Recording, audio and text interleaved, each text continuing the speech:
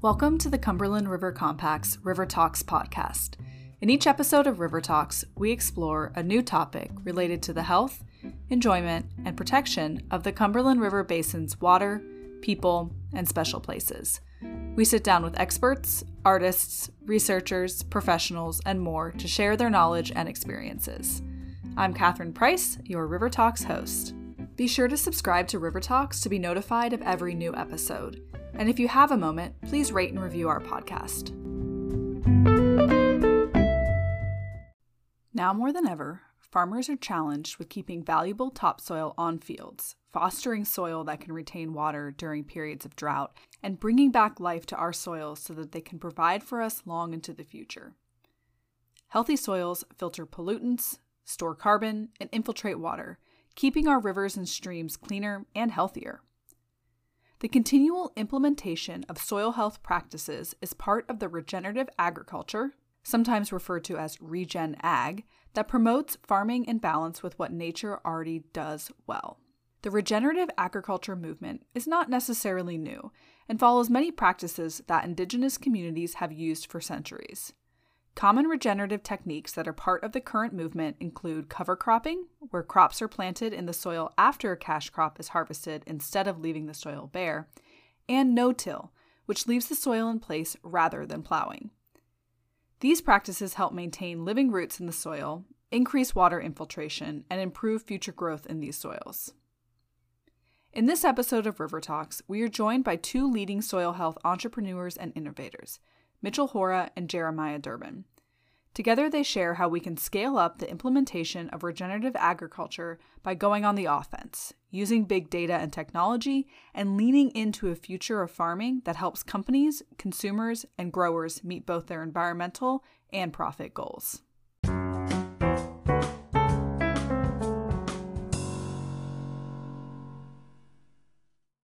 All right, I'm Jeremiah Durbin, independent crop consultant. I own Sustainable Legacy Consulting. I've been doing it about 6 years. I'm also the Tennessee Association of Conservation Districts soil health specialist, and I'm part of the topsoil team of agronomists working with farmers in the regenerative process to get them there. And yeah, I'm Mitchell Hora. I'm 7th generation farmer in Southeast Iowa. We're outside of Washington, Iowa is where we're located. Corn, soybeans, cereal, rye type of operation. Been implementing a lot of these regenerative systems for a long time on our own operation. Started Continuum Ag in 2015, and today we're a soil health data intelligence company. We really focus on the Haney test, but helping farmers to holistically adopt regen practices. So we've got 24 employees, and then working with a network of independent consultants, guys like Jeremiah and others who, we all got to work together here to implement Regen Ag and make sure that the farmers know the right path, that their financials are being protected. We're protecting downside risk and ensuring that they're going to be profitable, and working with a lot of interesting groups who are looking at bringing their farmers to the table too. So we're working with a lot of those organizations that need a little assistance when it comes to helping their farmers implement Regen Ag. Awesome. Well, we're super excited to have both of you guys today. And I know you all work together a lot, so we're just excited to get a little bit of your insight. But let's start kind of with the basics. So when we talk about soil health, what exactly is that? Why is it important? And then from our perspective, how does that connect to water quality? Yeah. We each kind of, I don't know, Jeremiah and I both have a pretty similar approach on some of this stuff, but soil health to me is creating balance, and it's creating balance in the chemical, physical, and biological portions of the soil. We've been looking at chemistry for a long time, but the biology is really what enables that next level. And the biology is going to balance things out for us. And as we push on the biological lever, we don't have to drive as much on the chemistry lever. We don't have to deploy as much of our force into the system.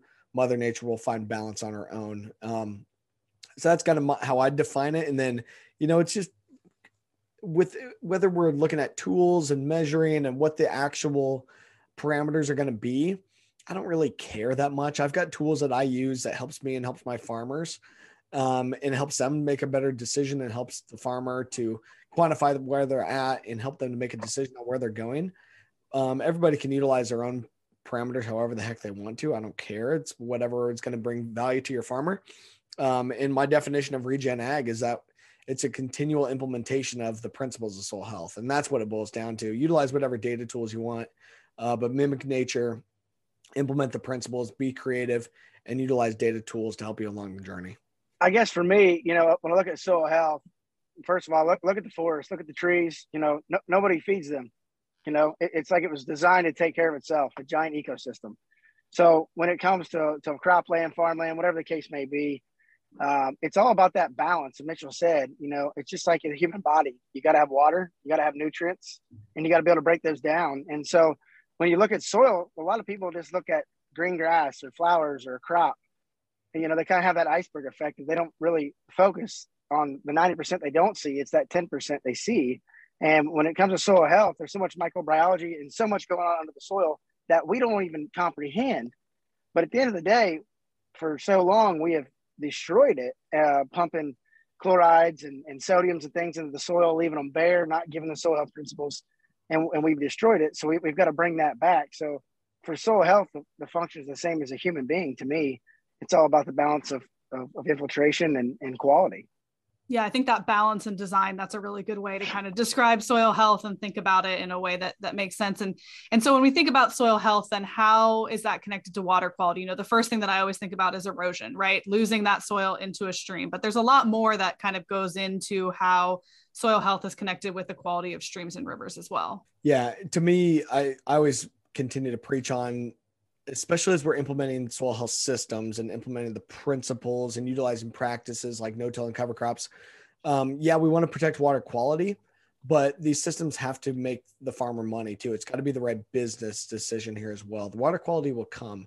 What I continue to hit on is that things like cover crops and no-till have been marketed and branded wrong. They've been marketed as defensive management tools to help us to protect water, to defend against erosion, defend against poor water. And that's fine. That is true.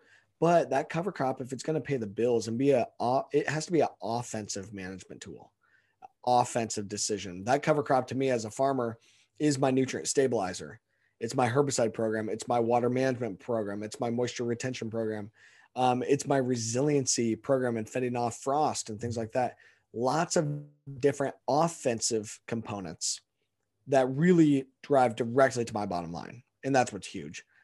And because I'm using that as an offensive tool, the outcome just happens to be improve water quality, improve carbon footprint, whatever that may be. And those outcomes might be the thing that's paying the bill, the cost share programs and the sustainability initiatives. That's great.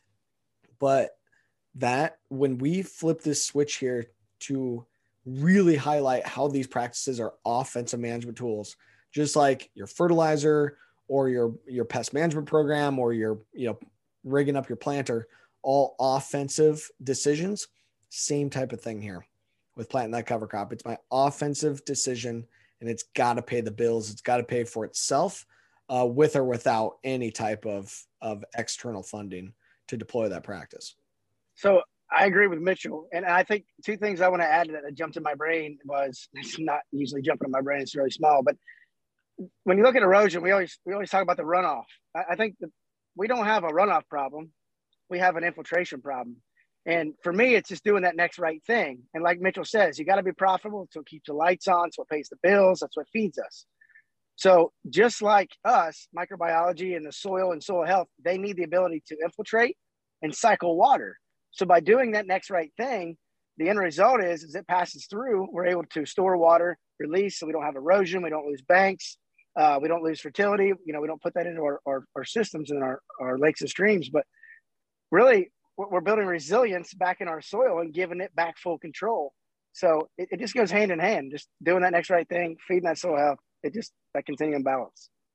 It's a really good point. It's the infiltration that's really the problem. And the soil structure is just completely gone. Some of those balances that are in that system in the chemistry, physics, and biologicals that are going to enable that soil structure to work effectively are completely jacked up. And I keep, it's been conference time of the year for me. So I've been traveling all over the stinking country here recently. And I keep telling farmers, hey, the national infiltration rate on average across American farmland is only about 1/2 inch rainfall per hour.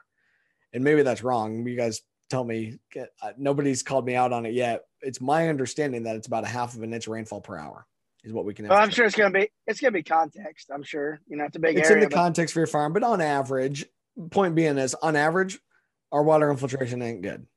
And especially in comparison to, we're getting rainfalls that are a heck of a lot heavier than a half of an inch of rainfall per hour. What we've seen on our farm in just a couple of years of using covers, we can now infiltrate 4 inches of rainfall in less than 5 minutes. And we can infiltrate an inch of rain in less than 6 seconds on our farm now. So we don't have, we have that infiltration problem fixed. We can get that water in. We don't have erosion anymore. We don't have water going sideways on our farm. It all goes down. And because we're focusing on building organic matter, each percent organic matter holds 26,000 gallons of water. So we're getting that water in our system, utilizing it for short-term and long-term gains to make us more resilient. And through that process, Mitchell will tell you, it took time to get there. It didn't happen overnight. And, there's a lot of key elements that go with that, the support of peer groups and different things, of people believing in you. It's huge. That infiltration is huge on anything. And Mitchell will tell you how many years it took to get there. But once you get it, you don't want to go back. And I think that's one problem we have in ag, regenerative ag. It's not just no-till. It's not just one thing. It's everything working in balance. I think the biggest thing with improving infiltration, though, to your point there, like, you can build it much quicker than what I think the common person would think. I really think you can make major strides even in year one if you've got the no-till, and especially to have the covers. You've got to have the living roots. That's what's going to open up those channels and help to create the soil structure. And you can really see major changes in the first couple of years. But the big thing with water infiltration and aggregate stability is you can screw it up and destroy it so quickly that any amount of work that you put into it, you can annihilate in one pass of screwing up that structure and tearing up what you've built. Well, I think Mitchell will agree. It all comes back to context and farmers understanding their baseline, looking at nutrients, looking at carbon nitrogen cycling, and just all kinds of different things there. And that goes back to that key part of knowing what you got, because you can build from it. And that there's not a multivitamin, there's not a easy button approach to this. So, you got to be able to go into it and educate yourself on what you have, utilize your equipment, but then, okay, where do I need help in the other areas? I love what you said, being an offensive strategy, like that is such a good mind shift to have. And then the infiltration, not a runoff problem. I think that even those very simple things are such a mind shift in terms of thinking about how to approach these.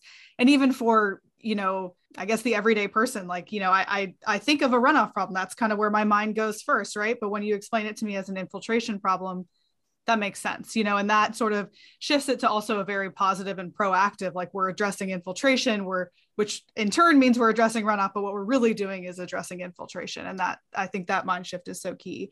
To Jeremiah, you mentioned briefly kind of the, importance of having peer groups and implementing these practices, having, opportunities to educate and to support. And so I want to talk a little bit about how you all see these types of practices getting implemented more broad scale. So, at the Cumberland River Compact, we recently launched our River Friendly Farms certification.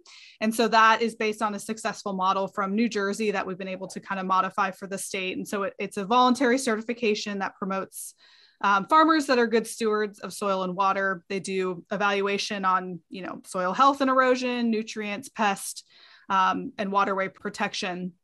And so that program allows us to not necessarily be the technical experts, but to kind of highlight people who are really doing cool work and, provide sort of transparency to consumers about what's going on with what types of growers and the practices that they're doing. And I know, Mitchell, in an article recently, you talked about transparency being the missing link between the farm and what sits at the prong of society's fork, which is a wonderful sentence, by the way.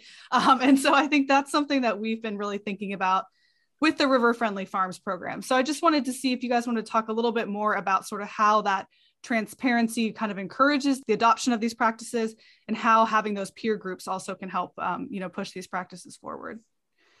Yeah, I can kind of hit on this because I've been thinking a lot about this here in the last just couple of days too, on some of the conferences and events and people I've been talking to. How we're going to get more farmers on this. Number one, it's got to boil down to this is the right business decision. And for those of us that are on the early adopter side of things, we're seeing it pay the bills in terms of reducing fertilizer, which we've cut ours by 45%, reducing pesticides, we've cut ours by 75%, reducing our need to replant. We haven't replanted in more than 3 years now. And still driving big yields. We had our best soybean yields ever last year. We harvested big cereal rye. And our corn yields were, again, above average, even though a lot of other people around were really struggling last year. And so really seeing that we're getting the bill paid directly. To the bigger group here is what I'm thinking is really interesting now. And I'm kind of shifting my mindset on it too, that we know that we're going to have to play in these marketplaces if you're going to sell into the market of the future. You're going to have to. And a lot of big farms are really catching on to that. There's so many of these companies, the supply chain organizations, food companies, banks, the people where the money's at and where the consumers are at, they're all pledging to be net zero and to be sustainable and to do all these things. And right now you can continue to do what you're doing because they've got to have the supply. And in the farmers today, you can kind of continue to do what you need to do. They're not really differentiating. They don't know how to define your carbon footprint or your impact. They don't know how to plug you into their scope 3 type of evaluations here.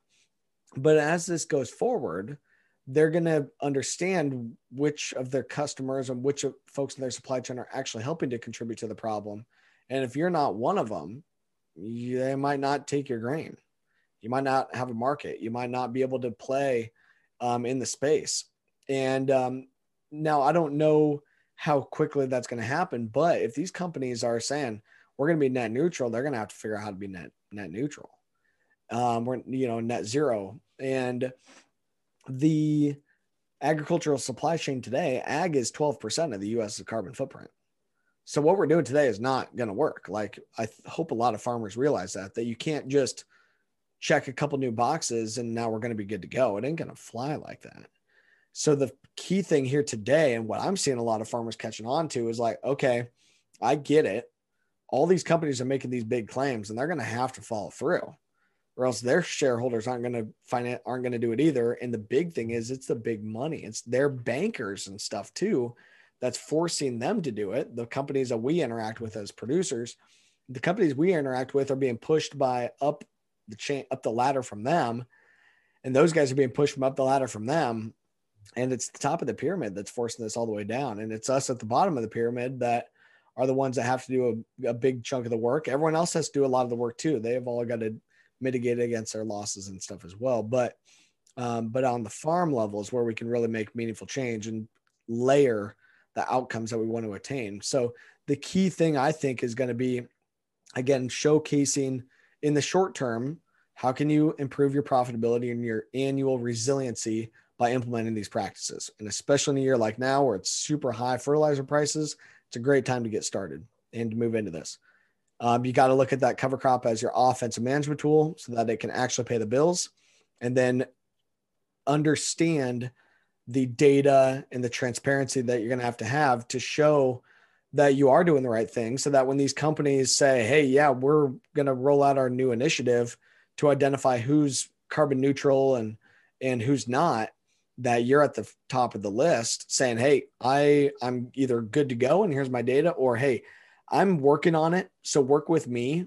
Let's work together here because I'm already in a better position than other folks in your supply chain to enable you to meet your goal. And that's going to be massive for ensuring that your farm is well positioned for the future. But you're going to have data. We're going to have to show what we're doing, where we came from, and what our real impact is now. Can't just have our baseline anymore, Jeremiah. Got to show progress on the baseline. I want to add to that. And maybe this is on the simple mindset, at least for me. We were talking earlier about offenses and defense. A lot of farmers, again, whether they got FOMO or JOMO, that fear of missing out in the new market or the joy of missing it. I don't think the joy of missing out is going to be able to be here much longer. It used to be that until the pain to change was less than the pain to stay the same, nobody would change. Well, I think that's going to come in the impact of our pocketbooks, our profitability, and staying in business, whether you're a farmer or whatever you're doing. And at the end of the day, we got to be offensive on that, which is our early adopters. And there's nothing against those people that haven't done it. It's very easy to get caught up in this is what dad did or this is what granddad did.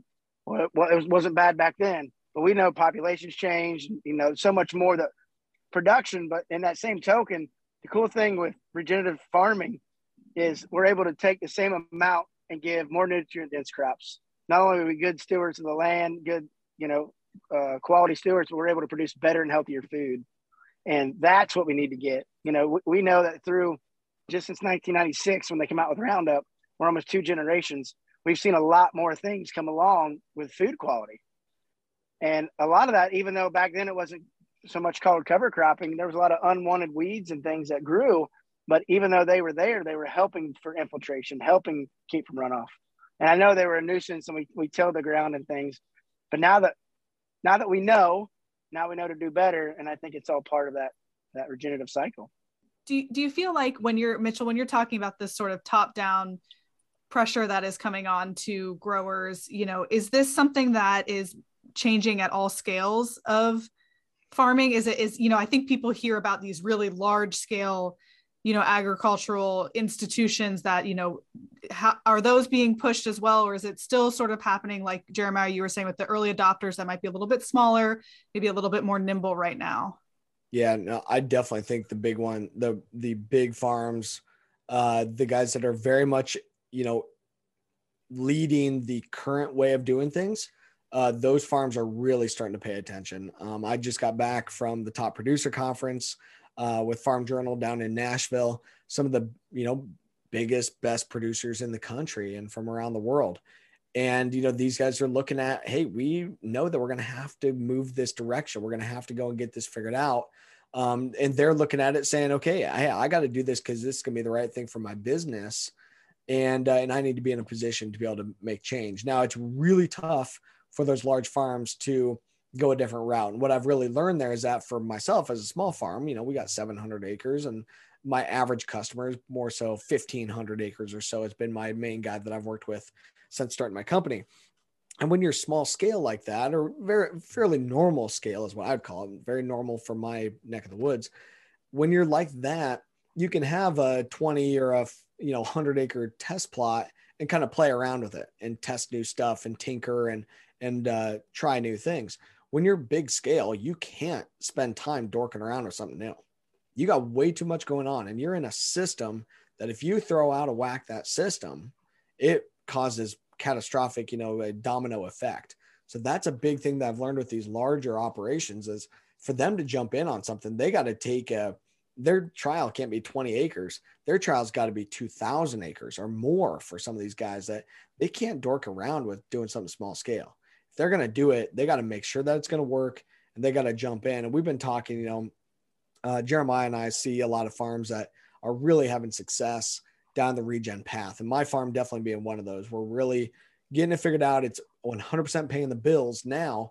And we're in a much better spot than what we were years ago.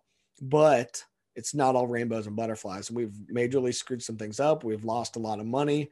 We have insects and stuff that come around once in a while. We got other issues that pop up once in a while. It takes more management and it takes a better know-how to make sure that you're ready for plan B and C and D and much further on from there. And a lot of these big operations, we have to help them to systematically make some of these changes and to ensure that they're not going to have these catastrophic failures or like we've had. And I love Rick Clark calls them not failures, but outcomes that we don't expect. And I love that. But these big operations, they know what the outcomes are going to be. They've got their numbers dialed in. They are running very successful businesses. They know what the outcome is going to be. They can't go and try some of these new things and get those outcomes that they don't expect. It's got to work effectively. It's got to stay within the projection for it to really be able to work. So as this scales up and as we get to those later and later adopters, we've got to have systems here. We've got to have processes. We've got to be able to utilize big data, utilize machine learning, and ensure that we're going to be enabling everybody to have success and to overcome those hiccups that a lot of us had to go through on our own. But we were able to absorb that because we were doing it small scale. Well, and I think one thing to add to that, Mitchell, on the early adopters is there's very few people that are not willing to share. That they want to share. Here's where we screwed up, man. Don't do this. Here's why, or here's what we dealt with. And they used to always say, if all the farmers came together, it would be a strong nation. it used to be. And I really see us heading back that way in this regenerative movement, because guys are talking like, hey, I have this, what can I do? Or what should I do next? And that's where we're able to use the tools to really understand what we have and move forward. Like Mitchell was saying, to get to that carbon neutral, how do we get there? Carbon nitrogen neutral, just looking at all that. You've mentioned a few times kind of the big data part and the technology part of agriculture. So could you talk a little bit more about what that looks like now and how that data and technology is playing into this movement? Yeah, and I don't want to just do a full-blown sales pitch, but obviously, I mean, this is the space that Jeremiah and I really are deep into. So, I mean, both of us are crop consultants. I'm an agronomist by training, and taking that data to the farmers has been a way to give us some metrics and be able to say, hey, here's these concepts, here's these principles, but here's some numbers we could go off of, because farmers are used to seeing numbers, especially on soil. They're used to somebody telling them, here's your soil data and here's the fertilizer recommendation. Now, usually they don't understand what it means. They don't understand if they actually need that fertilizer or not. We're trying to educate, trying to show them, hey, here's what this actually means. So for me, the huge help for us has been with the Haney soil health test. And it's really what has enabled us to grow, to help farmers all over the world. And because it's not only meeting the farmer where they're at and helping them to manage phosphorus and potassium and pH, calcium, magnesiums, and micronutrients, but we can also look at nitrogen management, organic nutrient management, not just inorganic, water extractable carbon, the microbe food, and we can quantify biological activity, that it's that biological activity that's going to drive the natural cycling and drive the natural system. With a better understanding of that, that's what enables us to dial back systematically on the synthetics over time and be able to create that balance. As the microbial population gets more into balance, then we can adjust our chemical disturbance of the system, because the system becomes more stabilized. In the future, it's all going to be about the data. Of course, we're going to have to show the data. We're going to have to be more transparent. I'm really excited for the big data, machine learning kind of systems we're going to be able to help farmers to be risk adverse, to understand what the risk is, understand what the financial reward is, and utilize big data to help us to reverse engineer the optimum path forward for each individual use case. Today, there's a lot of art to what we're doing. There's a lot of art. Every single farmer is different. We can't necessarily fully scale all this stuff. There's way too many nuances to this here today for data to do it on its own.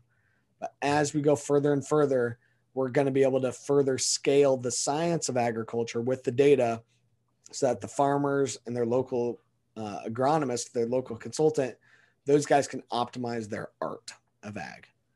And we got to be able to scale that, because there's going to be fewer and fewer farmers in the future. There's going to be more and more technology, more automation, fewer farmers and bigger farms. We're going to have to scale that art, and it's scaling the science that's going to enable that. Well, let's just face it. In the reality of today's job economy and people working and farmers being able to find help, there are those that want to work, but at the end of the day, it's hard to find good help. And with good actionable data, it takes less moving physical pieces and parts, and we're able to use that data to make more accurate decisions and keep sustainability, give better quality, and move forward. Yeah, absolutely. And I think, you've also talked several times about the profitability of all of this, right? And that being like number one on sort of the list. And I've talked about how sometimes it takes a little bit to get there. Eventually, you talked about losing money in some of these trials. So what types of, right now, when maybe we're in that early to mid adopter sort of phase, what types of incentives are there, financially, to help offset maybe that loss of profitability to start to jumpstart some of this implementation? Yeah, I'll let Jeremiah speak to some of the different cost share programs and stuff like that, and I can hit on some of where I'm seeing the things I'm seeing in development here too. But it's not only about profit, but for a lot of farmers, that does have to be top of the list, or it's always 99% of the time, it's got to be at least in the top three reasons. Because if the farm's not economically sustainable and goes belly up, none of this stuff is really gonna work. So we've got to ensure that the farmer is going to be profitable, that they're going to be more economically resilient. And yeah, for us, I mean, we've screwed a lot of things up, and we've taken it in the shorts a couple times, and you figure it out and you learn and overcome. And luckily we do it small scale. And that financial blow is mitigated because it was small scale. And then you learn, and then you come out better on the other side.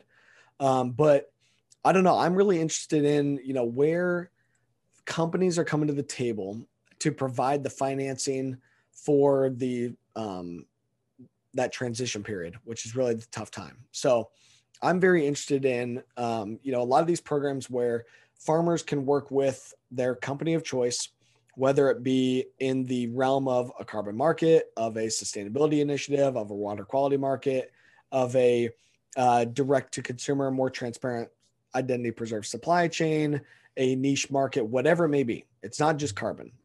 There's lots of other angles to this. But farmers are going to be able to work with those groups and go to battle together so that the farmer downside risk is protected. Those companies can provide financing and provide basically privatized cost share to assist and help to make the transition, to get new equipment, buy cover crop seed, whatever it may be.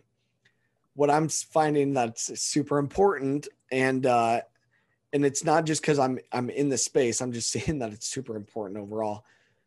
That farmer, you can toss as much money as you want at them, but if they're not getting the right advice and if they're not getting the right help, no matter of dangling that carrot in front of them is going to help.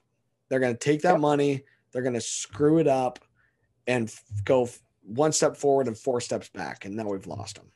And I really, really worry about that with these carbon programs, or with some of the different cost share programs coming out of the federal or state government, or any of these initiatives. Because that's what happened to us too. We took the carrot in year one. We saw that. We took the 15 or $25 or whatever it was at the time through the state of Iowa cost share. We didn't know what we were doing, and we lost $100 an acre. We didn't have the right help. We didn't have the right support. We followed the one size fits all guidelines we thought we were, which really we were screwing those up too. And we screwed a lot of things up, and we lost a bunch of money. Now, what we've got to be able to do to overcome that is we needed to ask more questions and team with other folks that were around us and make sure that we did more of our homework, which at the time I was up at school, Dad was back around the farm and going at this completely on his own. And we screwed a lot of things up. Now we don't. Now we're able to overcome that. But through any of these initiatives that, farmers go ahead and navigate different programs. There's lots of them out there in the private sector. I'll let Jeremiah talk on the public sector. Lots of initiatives out there. Team with the group that you feel confident in, but make sure that you understand the more holistic support that they're bringing to the table, and make sure that you're being risk adverse, not just taking the shiny, new dollar if you don't really know what you're doing. So to jump at that real quick, just on the personal side, not on the government side, Mitchell, one cool thing, of course, Google's all our friend, but podcasts, tons of podcasts out there. And of course, some we could talk about, but there are people out there. There's help if you look for it. I mean, it's starting to be big, and that's what's kind of cool about these peer groups. I see people to come together doing these things, and not even in the same states, but because they're doing it, they're starting to communicate and talk about things. But that's more of on the personal side. But on the government, there's a lot of NRCS, USDA programs. But again, I can tell you with those programs, the education part. Mitchell and I are boots in the field. We're all over the place. We get to move and use a lot of data and understand, hear horror stories. I know being with Tennessee for the last 2 years with TACD, I jumped in, and a lot of those programs, I hate to say it, they go with that money approach, what Mitchell and his family did, but they didn't have a clue what their carbon nitrogen rates were. They didn't have a clue what maybe what the relay cropping was, but how that was going to affect it, how it was going to affect infiltration. Grasses versus legumes, when you're planting those, what's that do to the soil for infiltration? Just so many things they didn't understand. And yeah, they jumped in, but they quickly turned off. Thankfully Mitchell and his family stuck with it. But I've literally stepped into some messes that maybe the soil wasn't wrong, or maybe the tooling they had to administer to farm or plant, they didn't know what they were doing.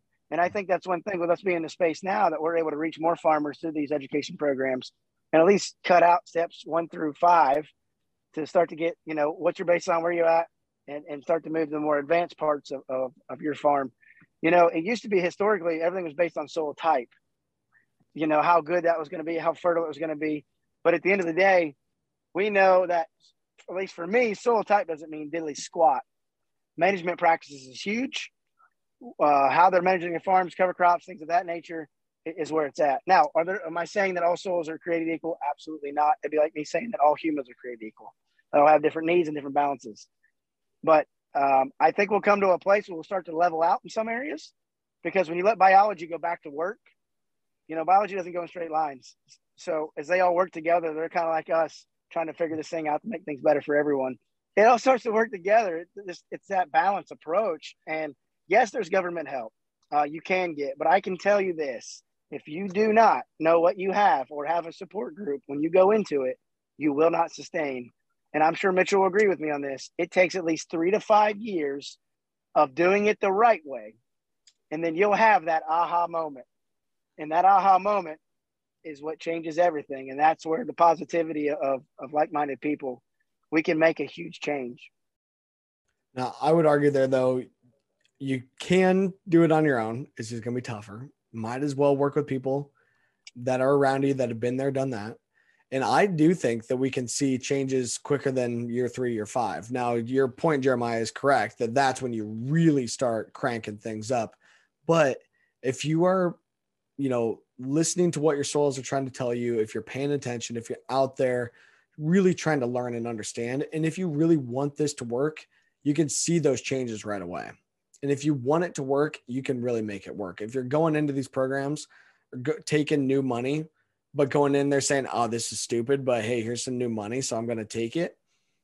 Don't waste your time. Like, I don't want you to have a bad experience. Chasing a couple extra bucks is not good if it's going to throw other things out of whack, and you could, you could end up going backwards. We don't want that. You got to understand that there's gonna be a lot of learning here, but you can learn extremely quickly and absorb a lot of knowledge, because there's so many folks that have been here, done that we can learn from. And that's 100% why I'm in the spot that I'm at. That's why Jeremiah's in the spot that he's at. We've been able to absorb a lot of that info too. We've had the School of Hard Knocks ourselves, but it's because we're learning from all these other people that we're really able to be successful and to be a catalyst to help other folks as well. Well, and I want to add to that, Mitchell. You talk about lost money and all that. You got a paid education. And that's where you guys are willing to take your paid education. Maybe you didn't learn it in college or wherever, but you're able to take that and share it with the next farmer. And that's what's going to help move this needle in regenerative farming. Again, it's going from the defense to the offense. It's all in that mindset.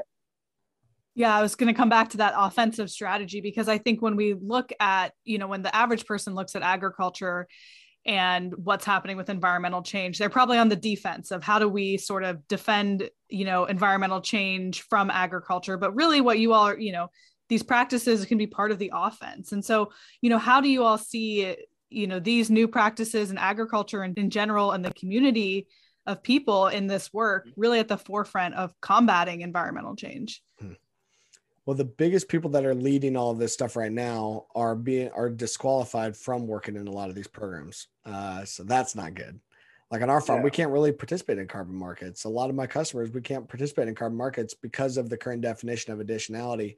And you're bringing it up in a really good point, in that, right now, a lot of these groups are looking at it from the defensive lens, which is just how you laid it out. And it was a good light bulb moment for me that a lot of these groups are saying, hey, we need to develop some carbon credits, and we need to go on the defense against the practices that are screwing things up today, namely tillage and too much fertilization.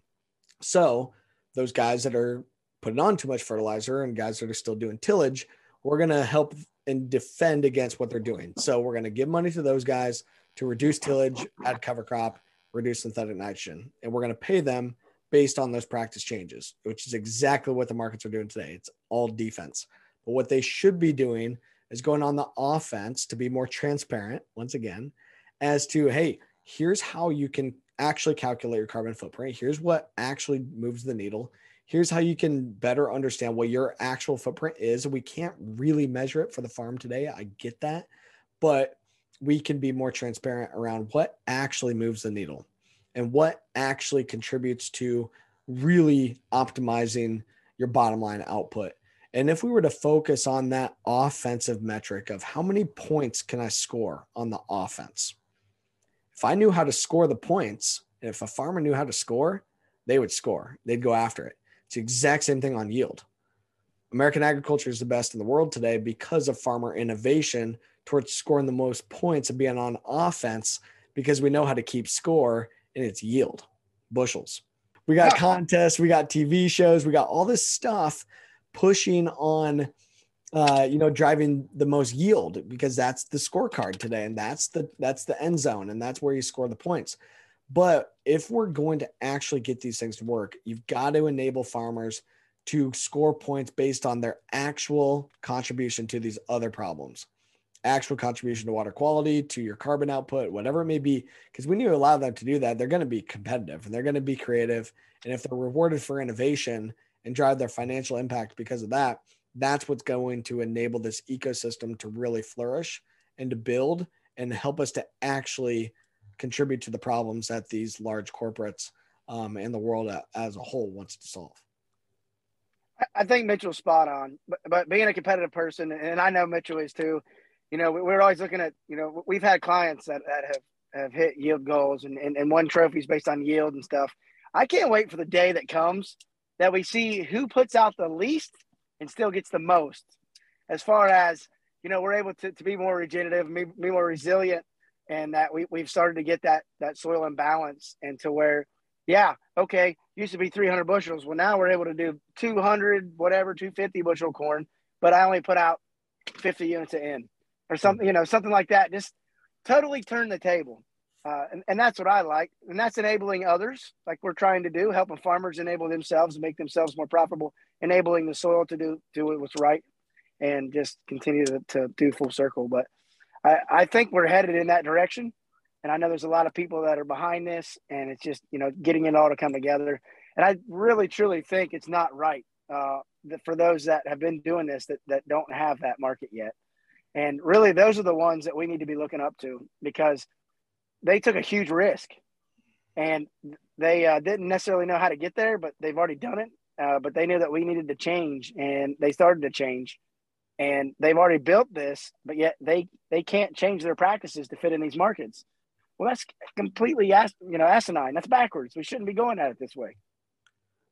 Another key thing here, though, too, I'm not suggesting that we change the market stuff kind of the way that Jeremiah and I are talking, to enable those farmers that are already doing it to get paid because they're not getting paid today and we're whining about not getting paid. That is not the case at all. I don't care about getting paid for carbon. I'm making money doing what I do because it works. What I worry about is that there's these companies that have these massive goals, and they need all the tools in the toolbox to meet their goals. And today they can't work with me. I can't help them to attain their goals because of a couple of definitions, because we copied and pasted too much from other markets and other sectors. And we need to rewrite some of the rules. That's what I worry about. Are those companies that when they figure this out, that they're skipping out and that they can't work with all of the solutions available, they're going to be torqued. And we need to make sure that they're able to work with everybody, because they got some big goals. And if they could be going further and showcasing to their consumers and to their shareholders today that they're going further, like that's what they want. And today there's a disconnect and they can't. They could be further ahead, but some of the rules are disallowing them to work with folks that could contribute to helping them to attain their goal. Yeah, I love the way that the mind shift of all the different players in this, have to happen. It's the consumers, it's the people who aren't necessarily part of this structure, but the consumer, these bigger companies, and then the growers themselves. I think there's so many different mind shifts that kind of can happen together to be on the offense and to understand and make an impact. And I think you guys give a really hopeful and positive spin to this work too. I think that it can feel very difficult anytime you deal with environmental change as part of your life, it's hard to find those kind of positive big movements. And I think this is, yes, there's still work to be done, but it is exciting to see the progress that is happening. Do you all have anything that you want to add that we haven't had a chance to talk about? I know we've talked a little bit about a lot of things, and I'm sure we could keep talking, but I do just want to see if there's anything you all want to add in.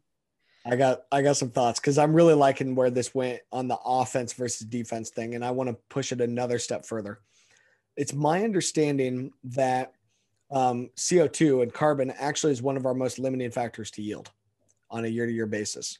There's 415 or so part per million CO2 in the atmosphere right now. That's a big part of the problem.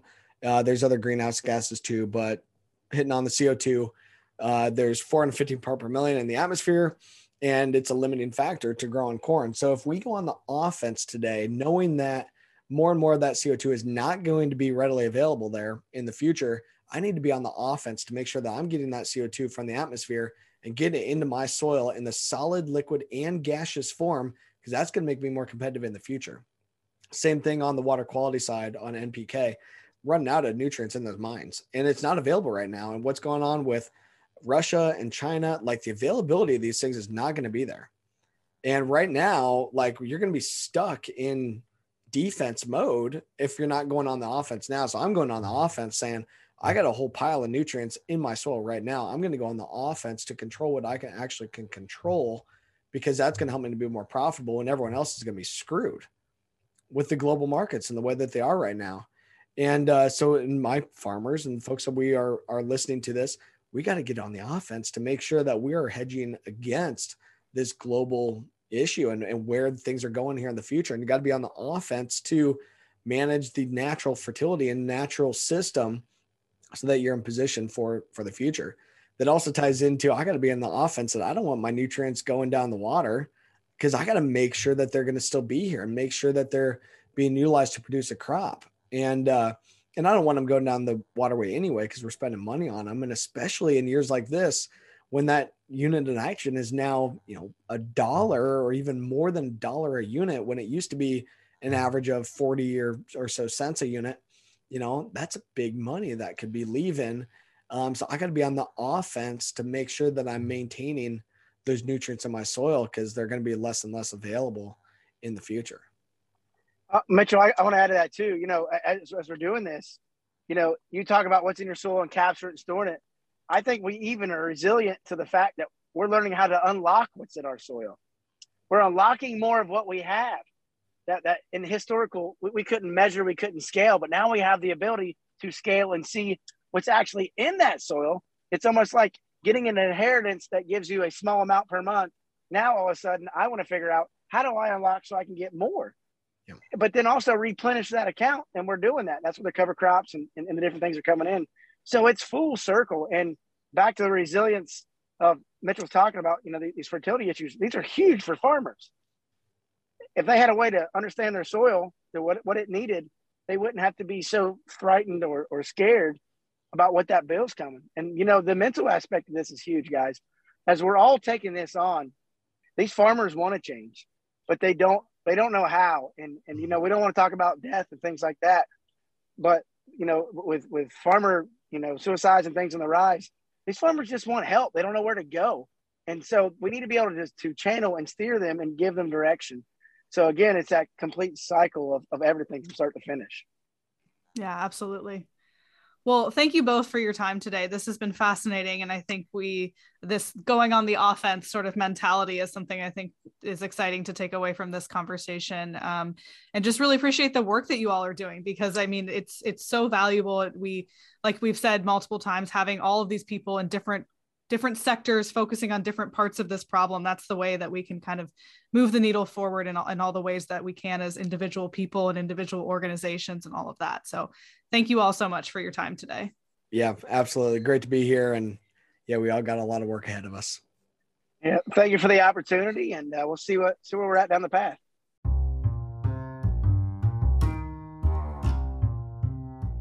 Thanks to Jeremiah and Mitchell for joining us for this episode of River Talks.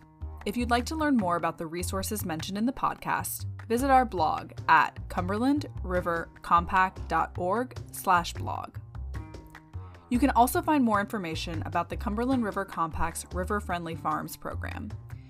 This program recognizes farmers who are good stewards of land and water resources, educates the public about the importance of their efforts, and supports their conservation journey.